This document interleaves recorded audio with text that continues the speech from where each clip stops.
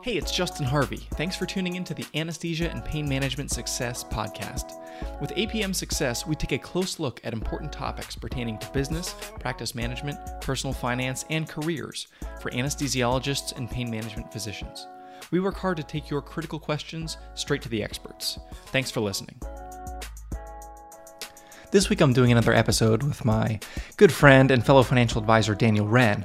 Daniel also has a podcast, Finance for Physicians. So if you enjoyed today's content and his discussion, definitely check that out. We're talking today about just some of the more crazy, ridiculous anecdotes that we've experienced in working with many physicians, helping them quarterback financial decisions or watching them perhaps not take our advice or just seeing unusual things happen, seeing poor decisions made. This is kind of like the blooper reel of personal finance, and they're all true stories.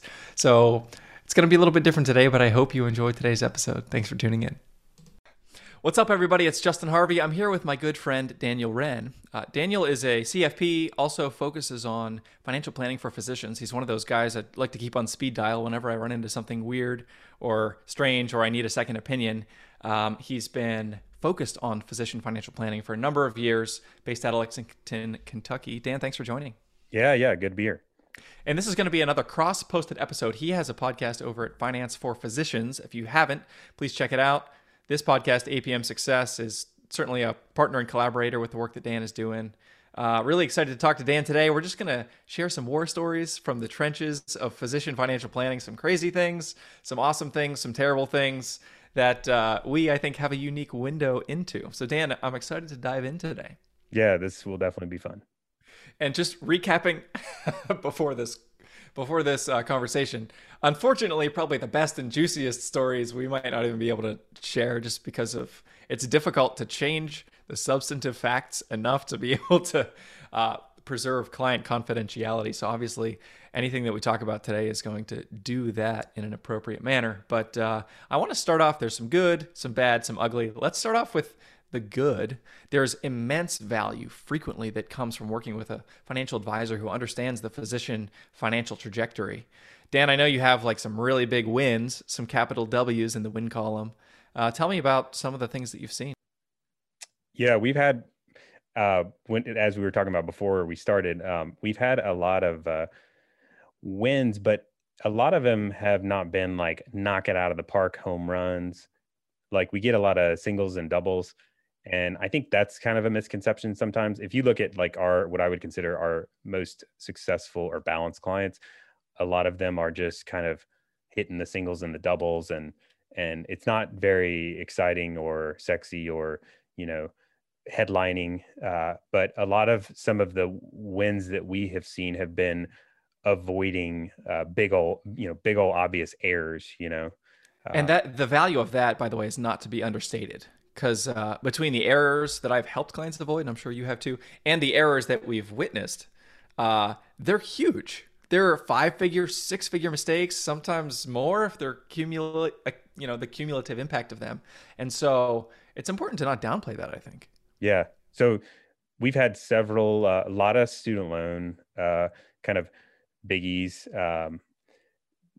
We've seen a lot of these are kind of tied in with the whole like avoiding errors. And so I had one specific example that comes to mind. I had some clients, the hospital was paying the student loan on their behalf.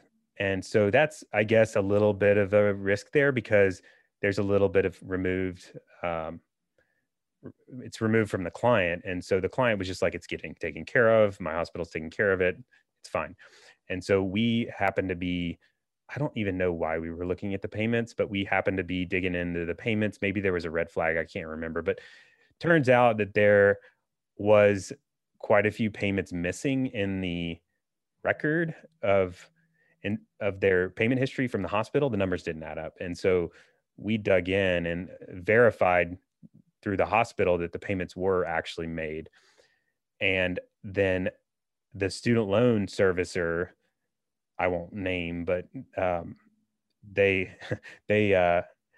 took them a year, probably forever, of calling and ultimately verified some of them, but not all of them. And the client basically got frustrated and tired of fighting it. which made me, it kind of boiled my blood a little bit, but we had to kind of let some of it go. But basically, they're like, we don't have record of those payments, and we're just not going to, deal with it. So I, I didn't. We got a few of them covered, but not all of them. So you got to keep an eye on your servicer, especially when a third party's paying. 100%. And honestly, I just tell people at this point, I've heard so many of those types of stories. I just tell people literally anytime you talk to a servicer, especially if PSLF is on the line, just record the call. Keep a bulletproof record and assume that something that you ask to happen is not going to happen and that you're going to need to prove it. And if you assume that and you go in with that sort of mindset, then you'll be protected. And, I can't, there's a handful of times that come immediately to mind where I was as a third party on the call with a loan servicer and my client, and we're trying to do something very basic that's part of how the plan functions to preserve PSLF. And the servicer, again and again and again, is instructing the client to make a decision, basically to remove themselves from a capped income-based payment plan to go onto an uncapped plan, which would cost them tens of thousands of dollars more in pursuit of PSLF. And the servicer is instructing them very factually, like, this is what you need to do if you want to move towards PSLF. It was wrong. It was 100% wrong. Had I not been on the phone, and frequently people deal with this, like they talk to servicers who very matter-of-factly say, here's what you need to do. And it's the diametric opposite, unfortunately. And you said boils your blood earlier. That's how I feel. It's like, yeah. Well, they're not working for the client. So you got to think about who's working for who and whose interest they're looking out for. And a lot of times it's just ignorance. I think we had another student loan story with this has been several actually. They just completely miscalculated the payment because it's income-based calculations. And so in those situations, in several, like I said, a few of them have been like several thousand per month under calculated. This is where it actually benefited the client, the errors, but several thousand per month in a few of these situations. So what the client was like, what in the world? Because we always are double checking the payments and we raise the issue and they're like, uh-oh. And so what we suggested to them is we're like, call the servicer and say that you just wanted to make sure there wasn't an error and what's going on. So they did that. And the servicer was like, no, it's correct. It's correct. And I'm like, okay, take note of that. Save all your documents. Because I double checked their documents too. Everything they submitted was legit. Like I couldn't understand where the error came from. And so it was just a blatant error, I guess. And they called the servicer to try to make good with it. And they just said, no, it's not an error. And it favored the client by a ton.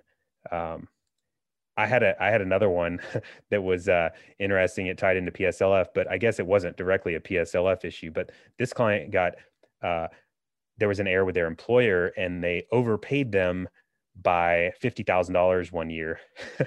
And I don't know what happened. They were in training, so maybe it was just that they misclassified them as not in training. I'm not sure, but they knew that the error was happening in the moment, and so they were responsible and saved kind of the difference. But what happened is this kind of train wreck pursuit afterward is like you get the PSLF income verification, then the PSLF payment completely wrong, and then the W-2s are wrong, and the tax returns wrong, and then it was just an absolute mess of a situation. And that one, unfortunately, was not, there wasn't really, we did as good as we could. They knew that the error was happening and brought up the issue. It took the employer just like 6 or 8 months to fix it, which is nuts. Yeah, that kind of stuff happens though. Yeah, especially with these big health systems, it's like turning a cruise ship. And this is why I'm always beating the drum for independent physician practice. If you, as a doctor, go to a doctor whose job it is to make sure that that is happening the right way. I mean, obviously I'm biased here, but it doesn't take 6 months rather than running it up the flagpole at corporate. And this was a big ship. Let's just say this is the biggest ship, basically. Okay. If you can. Yeah, we like to not name names on this show because we don't want to hear from any lawyers, but you can read between the lines. Dan, I'm sure as an investment advisor yourself, you've run into situations where people have asked you, come with ideas. Hey, I'm thinking about opening a Robinhood account and trading GameStop or some other, we'll call them harebrained schemes or other things that perhaps might be riskier than one of your clients realize. Have you ever interacted with that? Never. No, I think that's probably more like a daily kind of a thing. Not quite daily, but definitely weekly, where we're uh, hearing of things that are, I would call like ultra risky investment opportunities that maybe um, sometimes they're aware of the risk, other times they're just kind of not completely unaware of what sort of risk. But I would kind of categorize that as the ultra high risk, kind of bordering on gambling uh, sorts of deals that you see out there, and it could come in the form of like a business deal from your buddy, or like a really high risk stock play, or even like options and crazy call put strategies and that kind of thing. But that there's I've had several clients lose quite a bit of money. I've had a few make a little bit of money. I don't have any like home runs where people actually um, hit it big on the really ultra high risk sorts of situations. Um, but I've definitely had quite a few. I think you had a good one where you had a story of someone really losing quite a bit of money and that kind of thing. Yeah, one of the first filters that I always implement when I'm doing investment due diligence is liquidity. Like if somebody wants to do something, how easily can we undo that investment? And if it's locked up for 6 months, a year, 5 years, 7 years, like some of these closely held like private equity or venture deals are, then we want to understand that. And we want to make sure that we can afford to not do anything as this slowly goes to zero over a 5 year period. And one of my clients had, brought to me a real estate deal where there was this somebody who was investing in improving and leasing up apartment buildings somewhere in the Southwest. My client says, "Hey, I'm interested in doing this. What do you think? 50K, 100K minimum." And that was a meaningful part. That's probably, 12 to 15% of their net worth at the time. And they were on the risk scale, I'd say they're probably a 3 on a scale of 1 to 10. And they were brought this deal actually by one of their very close friends whom they trusted, had gone to college with. And this friend had made a lot of money with this developer doing this strategy of improving these apartments and then leasing them up at higher rent rates, and then capturing that delta. And I told my client flat out, like, you're a 3 on a scale of 1 to 10. This is like a 34. It's not even on the scale. Like yeah. And so just so kind of where this falls, because they didn't have that kind of understanding, and the liquidity was a big part of it, and the fact that it was only one building was a big part of it. Like, what if an asteroid hits the building, or some other weird thing happens, or there's issues with mold, or I don't do a lot of like multifamily residential due diligence, but the liquidity thing alone was red flags for me. And so I talked them out of it. Now this buddy was talking to his other buddies, and I know there were some others that did decide to participate. And it was a deal that ended up really going south, and the market was moving against this type of residents in this geographic region, and they ended up losing significant amounts of money.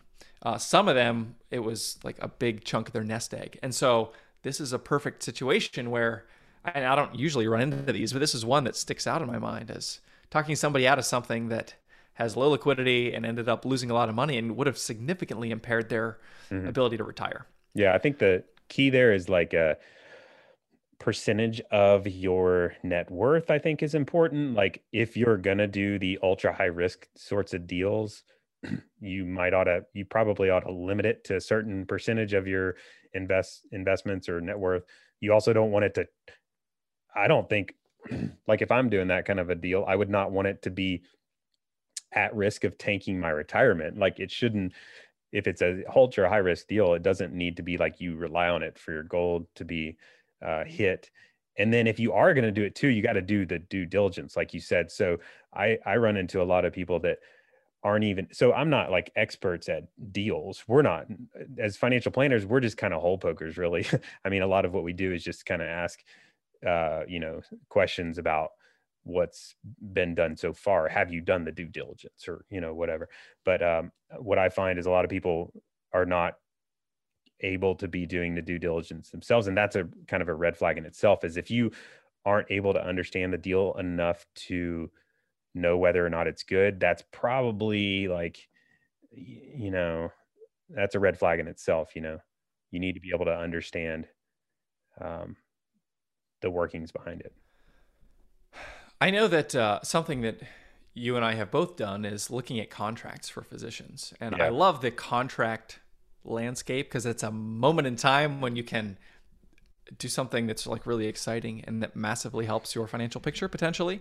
I Hmm. know that I've actually heard stories that you've shared in the past about some wins that you had in that area. How do you approach uh, helping a physician look through a contract? And do you have any specific stories you can share?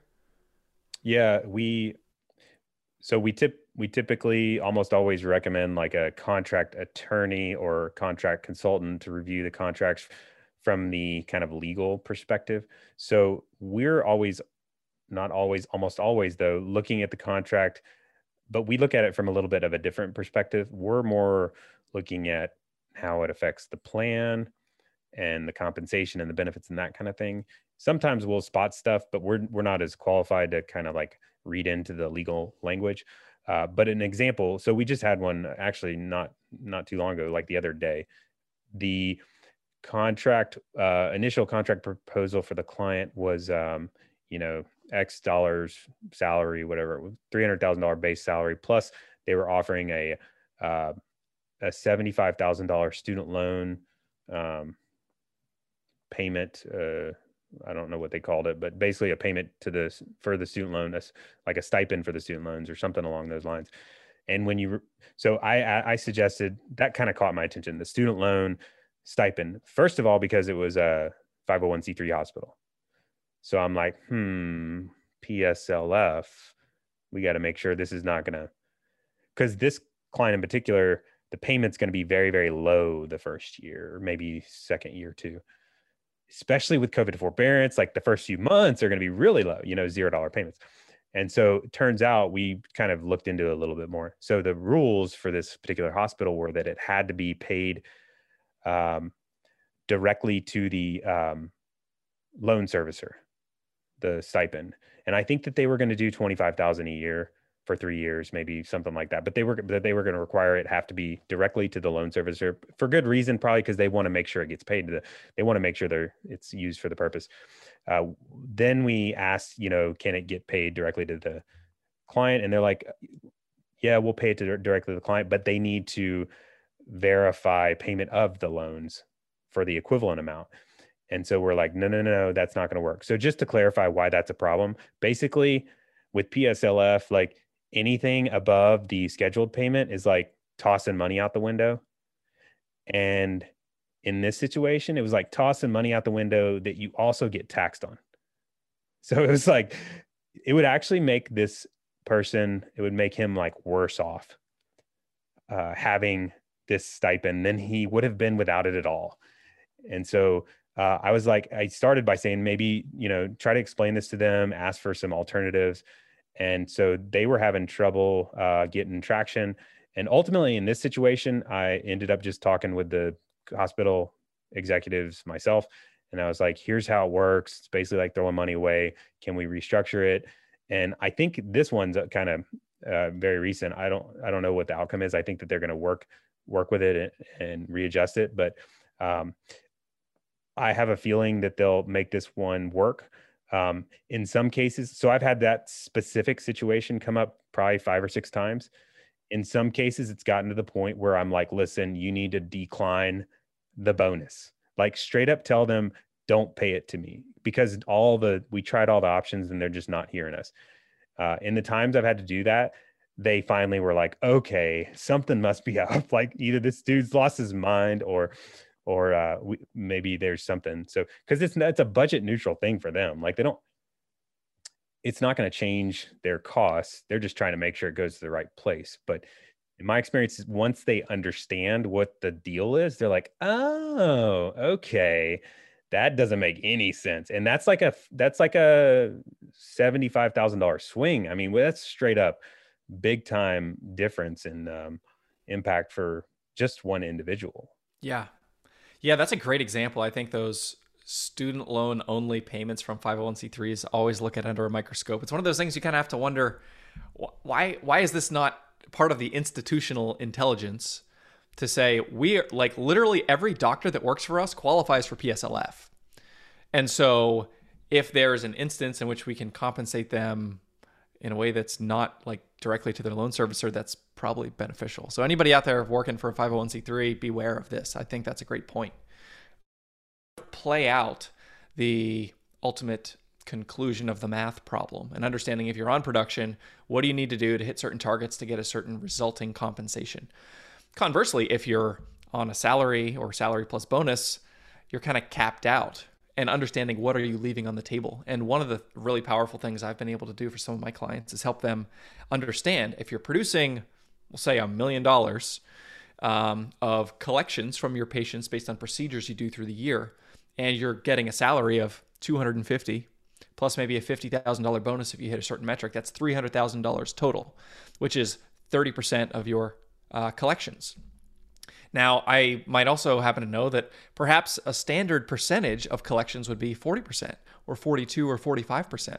So if your compensation mechanism is a salary plus bonus and you're doing collections up in the 900, a million, 1.2 range, then you're going to be leaving money on the table based on how you're paid. So as you're negotiating, rather than saying, hey, I want a bigger salary, say, we can align incentives to say, the doctor makes more when the practice makes more, and you're operating on a percentage basis at this point. And that can be, I've had one client in particular where we changed this mechanism. We went from base plus bonus to percent of collections, and based on flat production, it was a $100,000 a year differential. So understanding that math problem and working it out based on the variables in your situation can be really powerful. Yeah. The only thing I would kind of throw out in regards to that is kind of an alternative we've seen. Sometimes I guess people have super low tolerances for fluctuating compensation. And so I've seen it where they're kind of like too much in the sharing incentives realm for their taste. And they're like, I just want like a guaranteed compensation set up. And so, you can kind of sometimes request to shift back the other direction. Now, typically, the more you go that salary route, the less you end up making, but it is a more secure form of compensation. And some people prefer it, even knowing that they're forfeiting money. But there's a lot of complexities in the contracts there with physicians, especially now. Some institutions have kind of like standards. They're like, we will not change this no matter what, and there's no negotiating. And maybe there isn't, but it seems like in my experience, most of them are negotiable. Yeah. Even sometimes when they say they're not. Yeah, absolutely.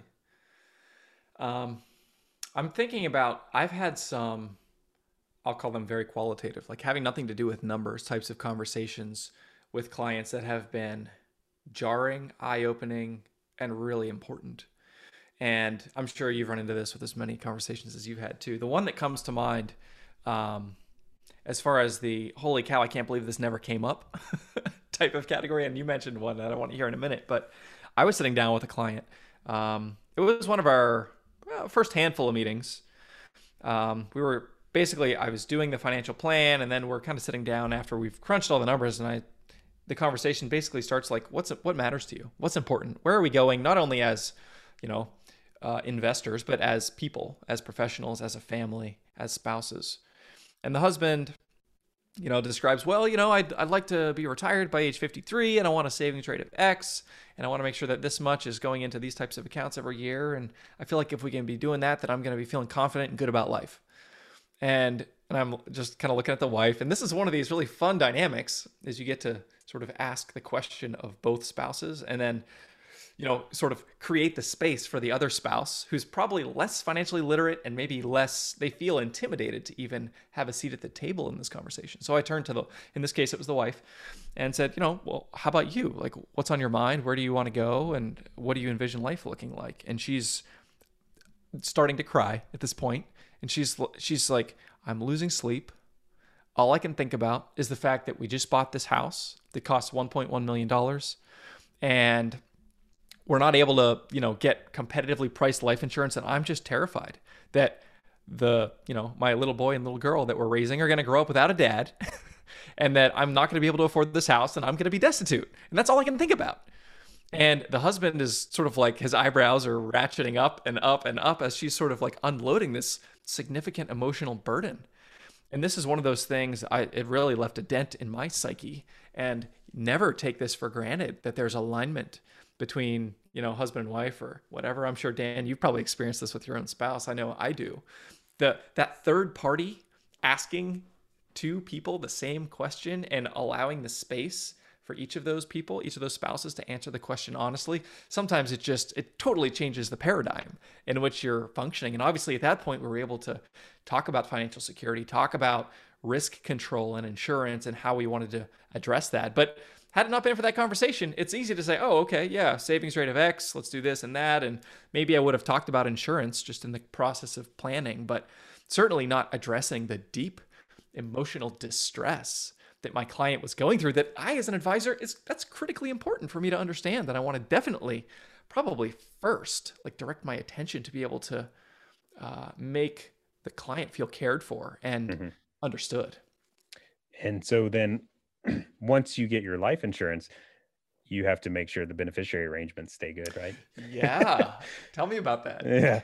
I had an interesting one at I early in my career, I worked for a big insurance company and selling life insurance. And we had, this was not someone I worked directly with, but I was in the office when it happened because it kind of was a commotion. But this lady came in, middle-aged lady, kind of like excited, uncomfortable, but excited, and raising a little bit of commotion, and then goes into somebody's office, has a meeting, and then leaves. We're like, whoa, what happened? That was just awkward. It was weird. And so it turns out that that was the ex-spouse of the ex-husband's life insurance beneficiary.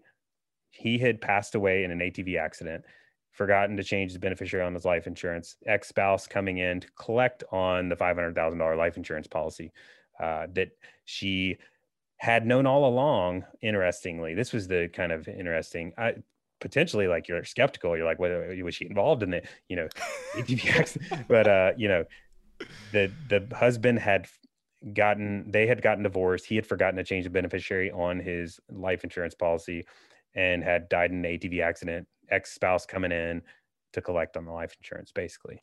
And she's going to get it. Like, there's nothing you can do. So we were so curious. We're like, what about the current spouse? And of course he was married, had children. We're like, oh my gosh, it was like worst case of everything scenario. But the insurance company will pay the ex-spouse if they're listed as the beneficiary. Doesn't matter what should have been done or what the right thing to do was. They're going to pay what the beneficiary designation says. And so you have to be careful with that. I've seen ex-spouses, I've seen parents still while you're married. I've seen children, one child named when it should have been, all the children. I've seen the guardian named. That's a little risky. People are not sure. They don't want to name the children because they don't want them to get such a large sum of money. But then, so they'll like, I'll name the guardian. But the problem with that is guardian can do whatever they want with the money. So you have to be careful with who you name as beneficiary and keep an eye on it every so often. Yeah. One of those things is like annoying administrative stuff that doesn't matter. It's not a big deal until it's a huge deal and it's too late. Right. Definitely warrants, periodic, just checking the temperature, making sure, okay, here's what we got listed. Is this still, and this is part of my sort of annual review. I'm sure it is for you too, Dan, like trying to prevent that essentially. And especially if there's a divorce that happens, if there's a kid that's born, like keeping everything up to date and never letting it go too long before asking those questions. Yeah. We've seen a lot of house. I think the house, we were sharing some of our stories of, I guess this is more of like avoiding some mistakes with house purchases and that sort of thing. For whatever reason, maybe that's just across everyone, but that seems to be a common one we run across regularly in our practice. Is that true with you? It is true, especially for the early career. I just finished training. I'm moving across the country to take my first job, and I want to go from, paying $900 a month in rent to, a $6,000 a month mortgage in some cases. It's a transition, and one that should be navigated intelligently. Well, but you can see on the one side, it's like, I've rented. So I've been renting for years and years, and I've been in training for years, and I've just now finally like finishing. and I'm tired of renting because it's not as, it stinks to rent. Like, and you got to move and it's not your place. And you're like, finally, I have the money, and you're going to make plenty of money. It's like, finally, I have the money to buy a nice place. And so if I'm going to do it, I'm going to do it right. And I'm going to find the right place. And so that's all kind of the psychology going into it, which makes a lot of sense. But it gets all crunched up. It's like the timing is just terrible. It's like everything happens in like a month almost. It's like you finish, you move, especially when you're moving, it just adds to it. And you got to look for a house. It's difficult to qualify because you have tight finances sometimes. And then you pull the trigger on a house that you're not 100% sure is in the right area, in a practice that you're not 100% sure is going to work out. And there's just a lot of risk there in that decision. So naturally, that's where a lot of mistakes happen. Yeah. I mean, and anybody who bought a house in like the 2005 to 2007 range, I know you probably know some people like this, Dan, and I do too, that was a time when the time of the ninja loan, the no income, no job application, where you don't even have to prove to the bank you make money. They'll give you 100% of the purchase price of a house. Exactly. And in some cases, probably, I bet there have been mortgages awarded to dead people. So maybe not even. And that ended badly for people in that. I mean, imagine you're a physician who's finishing training. You buy a house in 2007, and for whatever reason, your group gets acquired. It doesn't work out. You're not on the partner track anymore, and you want to move. Now the house that you bought for $800K is worth $550. And you've got an $800,000 mortgage on it. So you need to cut a check for $250,000 in order to get out from under it. That is quite onerous. I think that is the younger group, because that's been a while, I guess. Like, it's been a while since 2008. 2008 was the last like big time real estate tank, and everything went down in pretty much all areas of the country a lot. And in certain areas, it went way down, like Las Vegas, like some of the touristy areas in Florida had big hits, like 50% plus real estate price reductions. And I had one client in particular that they were in training in Florida and bought their house, probably like 0 down, 0 anything, pulse, you're good. And got the house just for training. So, and then they go into practice and move, and they're finishing in like 2008. Bad timing, but 2008 timeframe. And so their house price basically had gone down by 50%. So like $300,000 house is worth $150. So so they financed 100% of it. So their mortgage at that time is probably like 280 or something. So, or 290 maybe even. So they owe 290 on a house that is now worth 150. And they're finishing training. It's like, and they don't have the resources. They're like, what do we do about that? So in order for them to sell it, they'd have to write a check for the difference. They're upside down, basically. So what they had to do, they had no choice, basically. They had to keep it, and it is a rental house. You saw a lot of those in like the 2008 through 2014 timeframe, is like the forced landlords. There was a ton of people that had like 1 or 2 rental houses because they were just like, and sometimes they would be like, yeah, I wanted to get in the real estate business, but really, you peel back the layers, it was like they made a little bit of a poor decision and ended up in a house that they couldn't get rid of. And so they were landlords on that house. And I was working with them in my old firm. I don't know if the last time I talked to them, they still had the rental house and had not quite, and this is like 5 years into practice. And because that's a big nut to crack there. And it took a while for real estate prices to rebound. But I guess the moral of the story is housing prices do go down sometimes, even in areas that have very appealing metrics, like even in areas you don't expect them to go down. Yeah. And sometimes by a whole lot. Yeah. And right now it's very geographically dependent. We're still understanding what COVID means, but there's definitely been a flight from, at least at a high level, high tax jurisdictions. Yeah. In big cities. If I could work from home and not have to deal with the 9% New York, state tax or whatever. And that's been a big shift that it's playing out in real time. So this, although 2008 feels like a long time ago, there's different versions of this in different geographies that can be any given person's specific problem. One other thing, Dan, that I wanted to cover, and I'm curious in your thoughts. I'm interested to hear about a time when your client taught you something, either like financially or something about life. And I have one, you can think about it. I had one instance that sticks in my brain. I was really lucky when I first started my career to work with many people who make many millions of dollars, what we would call ultra high net worth. And by some funny circumstance, the totem pole on which I was at the bottom, my boss couldn't go and my manager couldn't go to this meeting with this client. So I ended up getting in the taxi and going down to the law office in Center City here in Philly and sitting in with this estate attorney and our big shot baller entrepreneur client who's probably got like a $90 million business. And the estate attorney was this old, gray fox type who's like, oh yeah, we do this all the time. Like we'll break up the LLC. We're going to give a part of it to your wife, a part of it to your kids, put it all in trust. We'll have like the minority discount applied, basically reducing the face value of the components of the business. And then we'll shove it into this trust. And this is going to be this great tax move. And we'll get a 30% discount versus sticker. And it'll save you $7 million or some sort of whatever. And so I'm sitting there with my client and I'm in my suit. This is like my first meeting with a real human, basically. When you wore suits.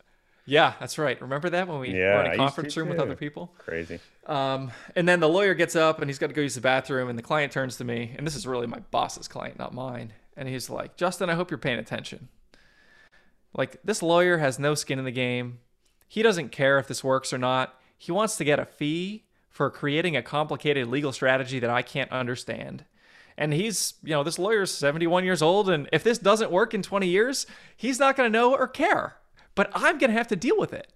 And it was this, for me, like a real, this was 11 years ago now, and it left a dent in my brain to say, like, let's understand, follow the money, understand the incentive, and understand the stakes. Like, who's going to deal with the consequences of any given decision? This is really true in finances. Like, if something goes wrong, is this advisor, is this person who is giving you a certain piece of advice, or even a friend giving career advice or whatever, are they going to have to help you deal with the consequences? Or are they just telling you what you think in some sort of like complicated, sophisticated way that you can't understand? I think this is really true in finances. And I respected this entrepreneur who built this business from the ground up.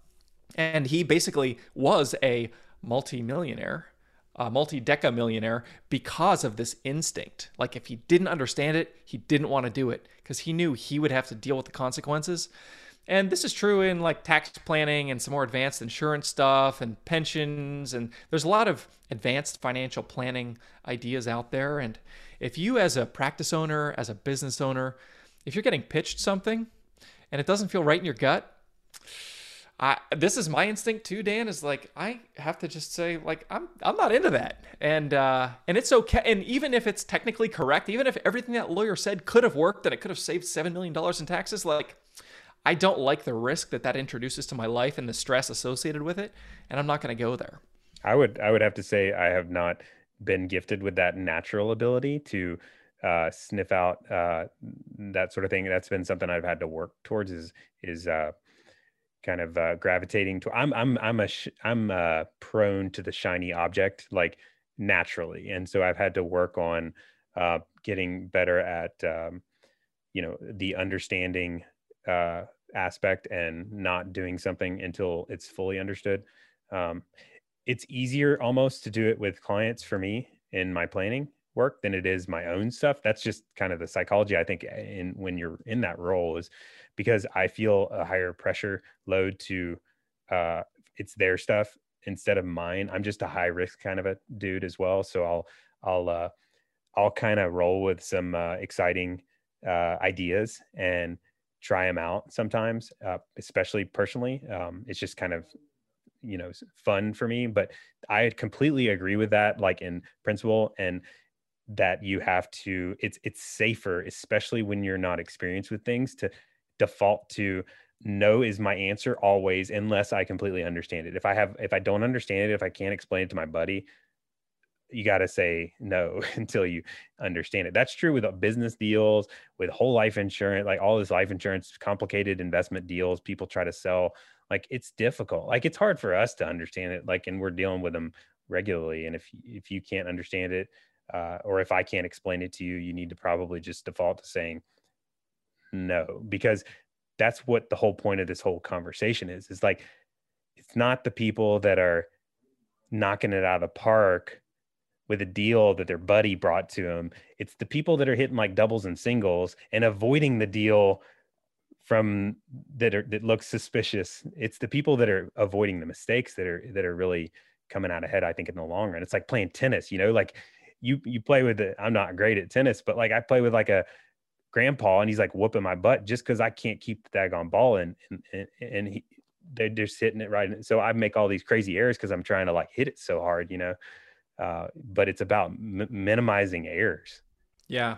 Especially in the, pretty much everybody who's listening to this podcast, many are going to have probably a couple degrees and they're going to be pretty intelligent and are going to be making a good income. And I'd say that's absolutely true. Is if you can minimize the unforced errors, as you astutely pointed out, then you're going to do very well. And there's a lot of benefit to taking this principle. Like, if I can't understand it, I'm pretty smart at baseline. And especially if my trusted advisor can't explain it to me in a way that I understand, or if they explain it and it doesn't feel right in my gut, this is me. I'm a gut kind of guy. I say, like, jam all the information into your brain, process it, and then make a decision from your gut based on the things that you know. And I saw that in this entrepreneur 11 years ago, and it's something that I feel very strongly as something I want to impart to my current clients and also people listening to this podcast. Like, I think this is just Justin talking. This is my personal philosophy, but I think that will seldom let you down. And if you find yourself stepping out into things that you don't understand, you're more likely to get blown up in a way that you couldn't foresee. Mm-hmm. Now you have to proactively increase your understanding too. So you got to be careful not to end up with like a big old bucket of cash just because your paralysis analysis. So all this stuff's a balance, like at some point you got to kind of take a little bit of a risk and step out and, but like I said, like all these stories I can think of are very much just kind of like, ignorant mistakes and easy to avoid if you really kind of take a step back and look at it. Yeah. So let's wrap it up. This has been really fun, just rehashing some of these stories. Yeah. I think like understanding. Oh, actually, there's one last one, the CPA one. Did you talk about that already? No. I think this is a good one to wrap it up on. This is a good one because it's like my ignorance. So like I said, I was getting into it. I've kind of had to learn a lot of these things the hard way. I think a lesson I've learned over time is I don't know much. I don't know as much as I've had to kind of run into brick walls and that sort of thing. So with a CPA, so I was an independent contractor in early career, like 10 or 15 years ago, that kind of time frame, and had, taxes were pretty complicated then. And so I hired a CPA, and it was actually somebody that was referred to me by several other advisors that I was buddies with, and worked with him for a few years. He was very inexpensive. It was like, I was telling Justin, like a couple $100 a year for my taxes that were actually pretty complicated. I think at the time I thought they were simple. I'm like, I could do this myself because I was an ego young guy, didn't know what I was talking about. But in reality, looking back, they were actually pretty complicated. He did them for a few years. For whatever reasons, maybe it was just gut or whatever, I ended up just stopping working with him and hired a different accountant. And I got audited like the year after that. And it was a big audit. Like they really dug into my stuff. It was painful. I learned a lot of good things about how audits work. But they dug into everything. Like it was months and months and months of audit. And it worked out okay. Like there was not any too bad of negative. I ended up having to write a check for $1,500. Turns out the issue was an error that accountant made with how they did the tax return. I'm not going to go into the error, but there was an error. That was the first issue. Second issue, that accountant ended up getting in trouble for stealing some money from another client shortly thereafter, a few year or so after that. So I'm like, thank goodness I stopped working with that accountant. Fast forward a few years from there, he gets into some major stuff like drugs and prostitution, and so I think that they're in jail now, probably. But what's so crazy about that story is, so like my first accountant is, I think, in jail now, which is ridiculous. But first of all, everything kind of checked out, but there was a few red flags. So it was too inexpensive. Like it was very, very low cost. That was a little bit of a red flag. And then my gut started to go, like going with Justin's gut. It didn't feel right. I met at his house. That was a little strange. And this was in the time when everybody had offices and met kind of in conference rooms. I would go to his house. There was a few other sketch things that I'm not going to say because it just will incriminate. But there was a few other red flags. But basically, moral of the story is, sometimes it's worthwhile to go with like a bigger firm. Get a good accountant, I guess is the moral story. Like if you're gonna do your taxes on TurboTax, or get a good accountant, and it's worthwhile to pay a fair fee for a good service provider. And sometimes there's some value in like having a little bit of a firm presence. Like it's okay to work with a mom and pop, but like there's a little bit of risk there built in that it's like out of somebody's home.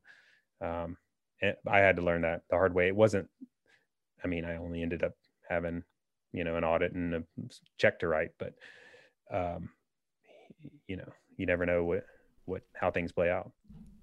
So there's a lot of mistakes to be made out there. Yeah. And go with your gut. If things don't make sense, if your accountant is too cheap, if you don't understand a complicated strategy your advisor or your lawyer is explaining to you, if any of this is going on, get a second opinion, get outside help. Understand that, especially as an attending physician, especially if you're a business owner or practice owning physician, like the mistakes get really expensive. And an error that a CPA makes, instead of a $1,500 check, it could be much, much more than that. And I've seen big 5 and 6 figure tax errors.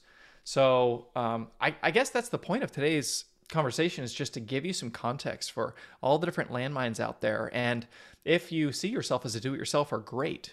You need to be very engaged. And there's still some professionals that you need to collaborate closely with. But if you think that this feels very uncomfortable and you think that you might step on one of those landmines, frankly, it's the ones that you don't know that are there that are going to blow you up. So even if you don't think you will, you might. But qualified help, I'm just such a big, obviously I'm biased in this, but I'm such a big proponent of, if you make enough to engage for a luxury service. My clients, by and large, don't paint their house and don't cut their grass. And I think that handling the tasks and strategies associated with their personal finances in a way that keeps them engaged but not having to enact it themselves it's so worth it. Yeah. And that's what a lot of our day job is doing. But like Justin was saying, everybody's different. So you kind of got to take this into consideration with your situation. And that's part of the fun part about it, is it's always evolving too. Everybody's situation changes, and sometimes you got to be like me and sometimes you got to learn the hard way and make some mistakes and run into brick walls. And but if you make the mistake, just make sure to learn from it. Like that's the key. The worst is to be making recurring mistakes. That's just no good. Well, Dan, it's been a pleasure speaking with you today. Thanks for joining. Yeah. Good fun always. If you liked what you heard this week, head on over to apmsuccess.com, where you can find more content and free resources to help you build a successful career in anesthesia and pain management. If you wanted to leave a review in iTunes, I'd also really appreciate it. Thanks for using some of your valuable time to join me today on APM Success.